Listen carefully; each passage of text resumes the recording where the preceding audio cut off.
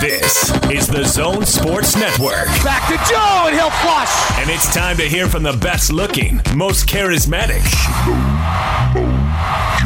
and certainly the most intelligent member of the Utah Jazz. Jingle bells. Joe Ingles. Gives it back to Joe. To the cup, slams it in. And yes, for the record, Joe wrote this introduction. This is the Joe Ingles Show with DJ and PK. Who? On 97.5, 1280 The Zone and the Zone Sports Network. Time to welcome in Joe Ingles. Joe, as always, brought to you by your hardworking friends at Mountainland Supply. For all your plumbing and irrigation needs, go to mountainlandsupply.com. Joe, good morning. Good morning.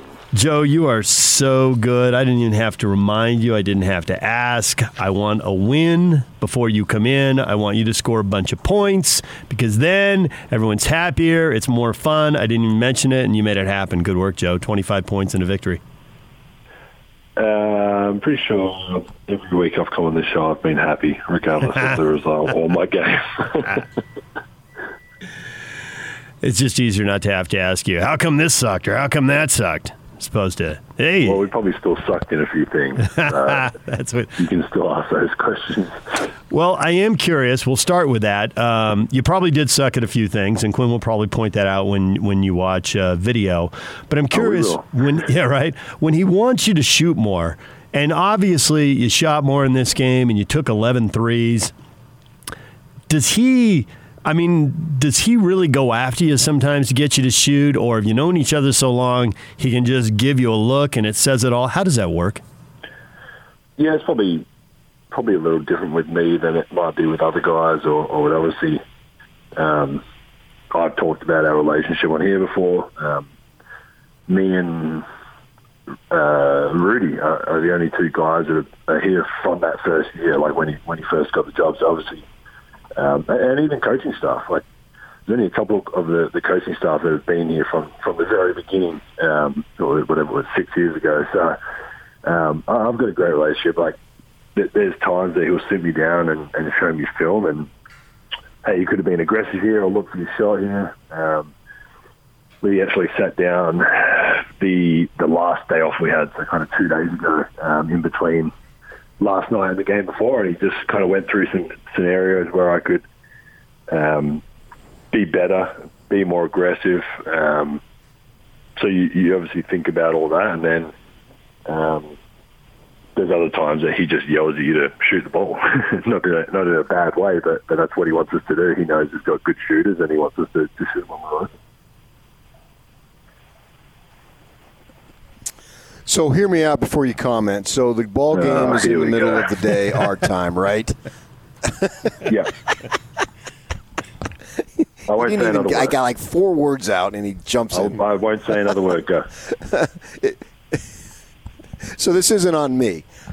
So I'm in the car for the first part of the game, so I'm listening on the radio, right, as opposed to watching it on television. And Locke is doing the game, obviously, and he says in the first quarter that Joe Ingles looks cranky and frustrated, right? So then I get home, turn on the television while watching the game, and on that the last 3 that you hit on the right side to get you to 25, it looked so good, and it was nothing but a swish, if I remember correctly. And I was telling my wife about how she heard Locke say that you look cranky and frustrated, and when you made that shot, she looks at me and says, "Well, I hope he's cranky and frustrated every game if this is the way he's going to play." So were you cranky and frustrated? I wouldn't necessarily say cranky. I mean, I've been frustrated. Yeah, like my job is to, and obviously I have a lot of pride of what I do, and when you're not playing to the level that you think or know you can, it's frustrating. And I've talked to Renee a lot about it. And, it's very different for me here, where like when we're at home or on the road or whatever it is, I've always got an outlet of Renee and the kids. Like I'll finish practice and as soon as I walk out those doors, it's the last thing on my mind. I'm trying to race home to pick up Miller from school, or to be with Jacob, or to hang out with Renee and get coffee, or whatever it is. And obviously, for only a small time in my life, but it seems like a lot bigger part, I've had that outlet, and I haven't got that here. And so it gets frustrating. You're almost forced to overthink things, and you finish practice and we walk back to our room, and I mean, there's obviously things we can do here, but it's roasting hot out there. We're playing every second day. We're practicing on the days off, or going to the gym, not necessarily practicing. Trey Lyles' 3-hour practices, but we're doing stuff. We're walking through the scout or whatever it is. So you get, it almost forces you to overthink and to think about it. And I think a lot of it for me was, I play my best when I am having fun out there, and I'm smiling and I'm not overthinking. I'm just kind of playing with the flow of the game and all that. And I think what do we have? We had 3 weeks here before any kind of games, or 2.5 weeks, and a couple preseason or whatever you call them games, and then we obviously start the regular season. I think the frustration was just building and building, because I knew I could play better, and I wanted to play better, but I'd play bad, and I'd come back to the room and think about it and watch a bit of the highlights or film of the game. And I was texting Renee the other day, and it was this time on 2 days ago, and I was like, I just don't know what else to do. I feel like I'm obviously trying. I want to win. I'm going to. I just couldn't get in a rhythm. I couldn't get in the flow. I didn't feel that kind of comfortable out there. And she was like, get up in the morning, go and watch a comedy show, or something that you just would take your mind completely away from it. Sit there with a coffee, go to the game, put a podcast in or something. Just get away from it as much as you can, even though we're in a bubble. And I did that. I got up, had breakfast. I went for a little walk to the breakfast room, got some food by myself, and came back here and watched a show that was completely irrelevant. And then I listened to a podcast who is one of my favourite podcast guys, of Daniel Ricciardo, our Aussie Formula One driver, and listened to that all the way up until coach was about to speak. And I think it just took my mind away from overthinking of the playing bad, and overthinking of, I need to be more aggressive, I need to shoot more, I not necessarily need to score more, but I need to play make and help my teams. And so you can thank Renee. Thank you, Renee. That's funny you say that, because DJ, do you remember earlier in the week we had somebody on, and I asked them about Jordan Clarkson, and you're never getting away from this in the bubble. You don't go home to anything. Remember when I said that? Yep, I don't remember who it was. I asked that about that it's got to be on this guy's mind constantly, because they're never getting away from it. They're just going back to a hotel and sitting there stewing over it. For sure. And if you think about, a lot of people know my situation with the kids and how much I want to be involved and be there, and he's got a daughter, but he's anyone who follows him on social media, he's out there doing things. He's with his friends, he's playing he's at the beach, he's whatever he's doing, he's hiking in the mountains in Utah. I think it'll be something that a lot of players deal with as this goes on, is it's that snowball effect of you don't want it to affect you or anything, but you just don't, you can't get away from it. We're on the same level, obviously our whole team, so we're always with our team, which isn't a bad thing, because we've got great guys. And that you walk downstairs, you see more basketball people. You walk to lunch, you see more basketball people. You go to a game, there's just basketball. Like you said, there is no escape really. So I think finding something, which obviously I'm not just going to sit and watch TV shows all day every day, because that's not the answer either. But for me, that 30 minutes before we got on the bus, while I was having a coffee just to relax, and I literally did not think about, I can't remember who we played already in Memphis. I didn't think about the game or how I'd played for that 2 hours leading up to the game. And maybe it helped. Maybe it was just a fluke that I made some shots. We'll never really know, but I can promise you I'm going to be watching the same exact show to the same minute on tomorrow. So I'm curious about multiple things here. One is the level of aggressiveness, when to take a shot, when to pass. And you were definitely feeling it at the end of the game, but you took a deep three. And the defender did go under on the screen, right? So you had space, but there was 15 on the clock, Joe, and you were a good step and a half, 2 steps behind the three-point arc. A lot of times you would have passed on that shot. Hey, we got 15 seconds to get in the offense and get other people involved, but you just launch it. Was that because of what Quinn had said? Was that because you'd already made, I guess, 5 threes in the game? What causes you to launch that shot? Because when you took it, I thought, wow, he's feeling it because he doesn't normally take that shot.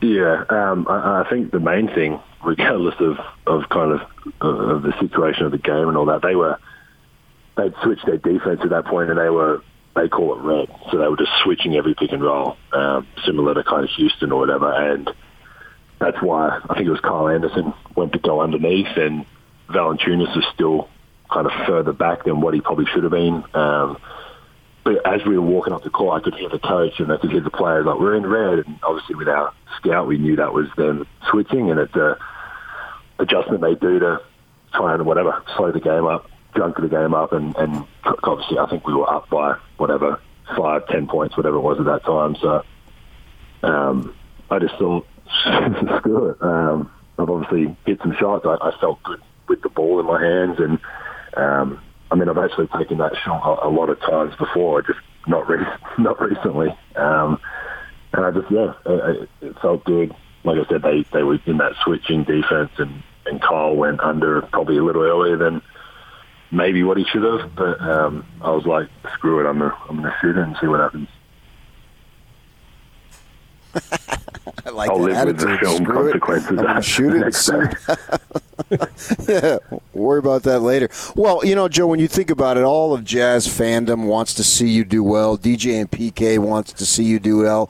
Renee and the kids want to see you do well. Also, too, we've got a national media member from the Associated Press named Tim Reynolds who wants to see you do well. Take a listen. I love Joe Ingles.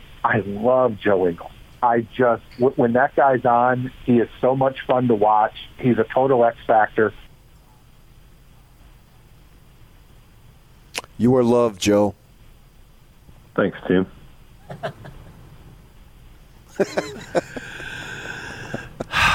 You know who else loves you? And you catch people in moments when they really don't want to be caught. You've got a lot of PK in you, actually. You two have a lot in common. So I'm sitting there watching. I'm sitting there, right?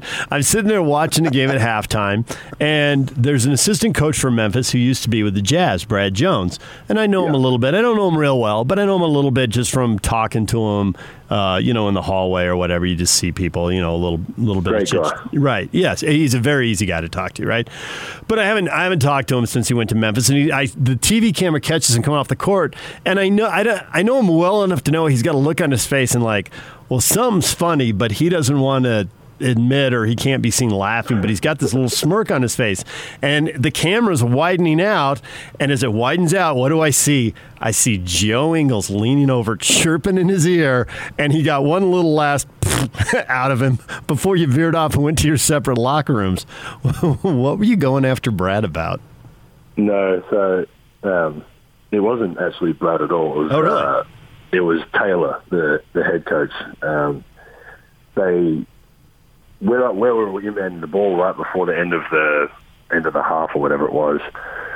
I'd have to double check. You guys might know that if I'm going to inbound the ball from the sideline and I say I'm trying to inbound it to that deep corner, the same side that I'm inbounding it from, and the coach is standing there, if the ball hits the coach trying to get to Donovan, it's a technical foul.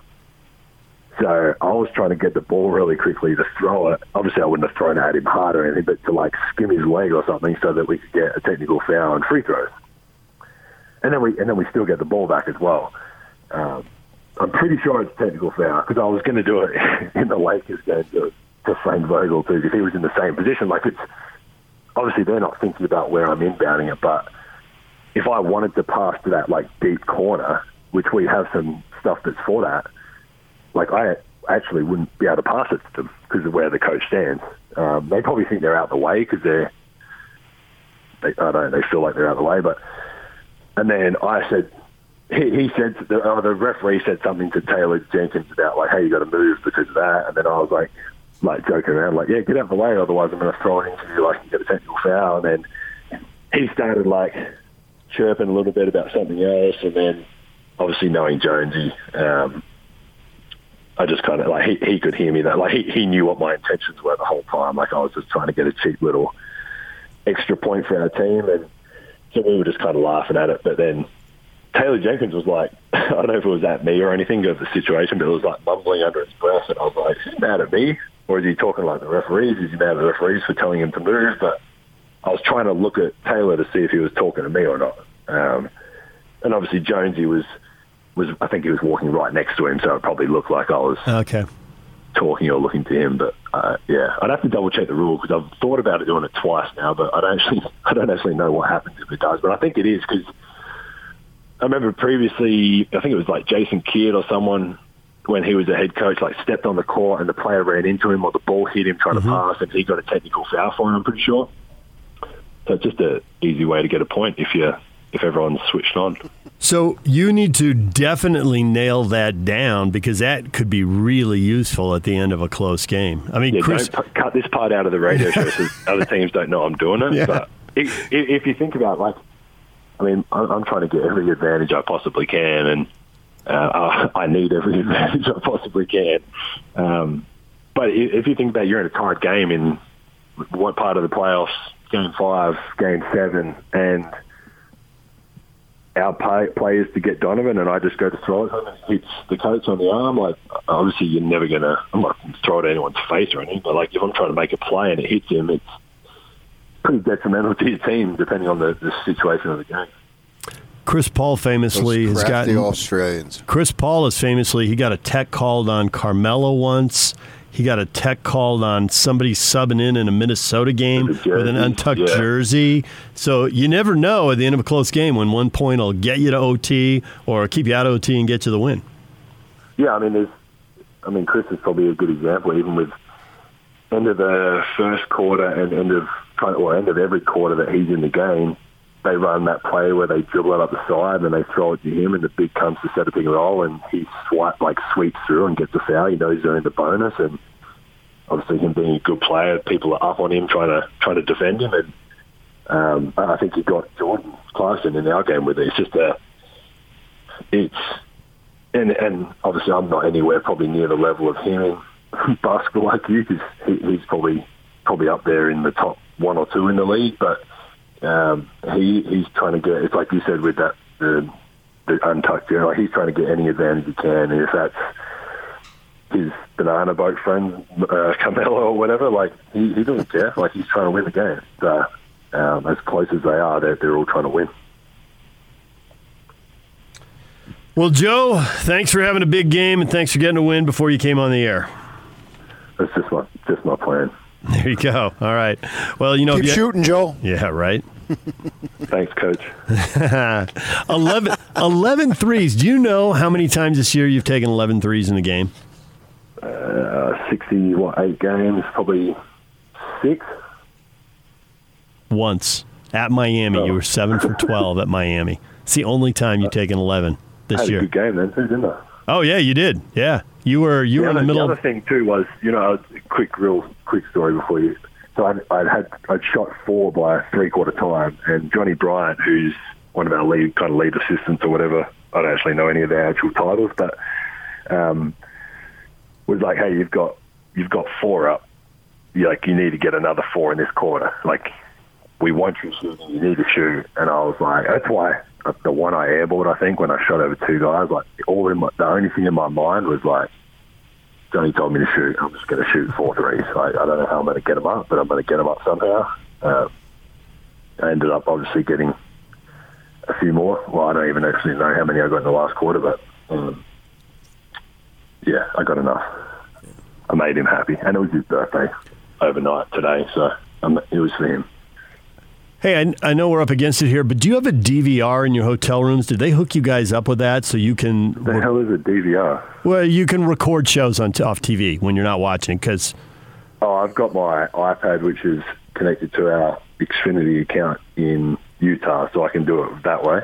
Okay. Well, when you're looking for time, I thought of you because Saturday night I get home and everyone goes to sleep, and I've been doing TV late, and I'm still wired, and I'm flipping around. AFL. Yes, and the NRL, the National Rugby League too. Yeah, I'm not a rugby fan or what. So I grew up in Adelaide, where we never one of the only states in Australia that didn't have a rugby team. So I never really watched it. We were a big AFL kind of family growing up. We watched the team from Adelaide and whatever. So I've actually watched a couple. I've watched a couple games since I've been here. We've had some late practices or late. We played that 9:00 game the other day and get home at 12:30 and whatever. So I've watched a couple since being here, and it's good that they play. I love that they play it on whatever it is, ESPN2 or whatever the channel is. Yeah. But it's cool for obviously for me. But I think, like you said, like it's actually pretty interesting if you know a little bit of the rules, just so you can kind of get your head around it. It's a pretty cool sport to watch. All right, Joe, thanks for coming on. We appreciate it. No worries at all. Have a good day.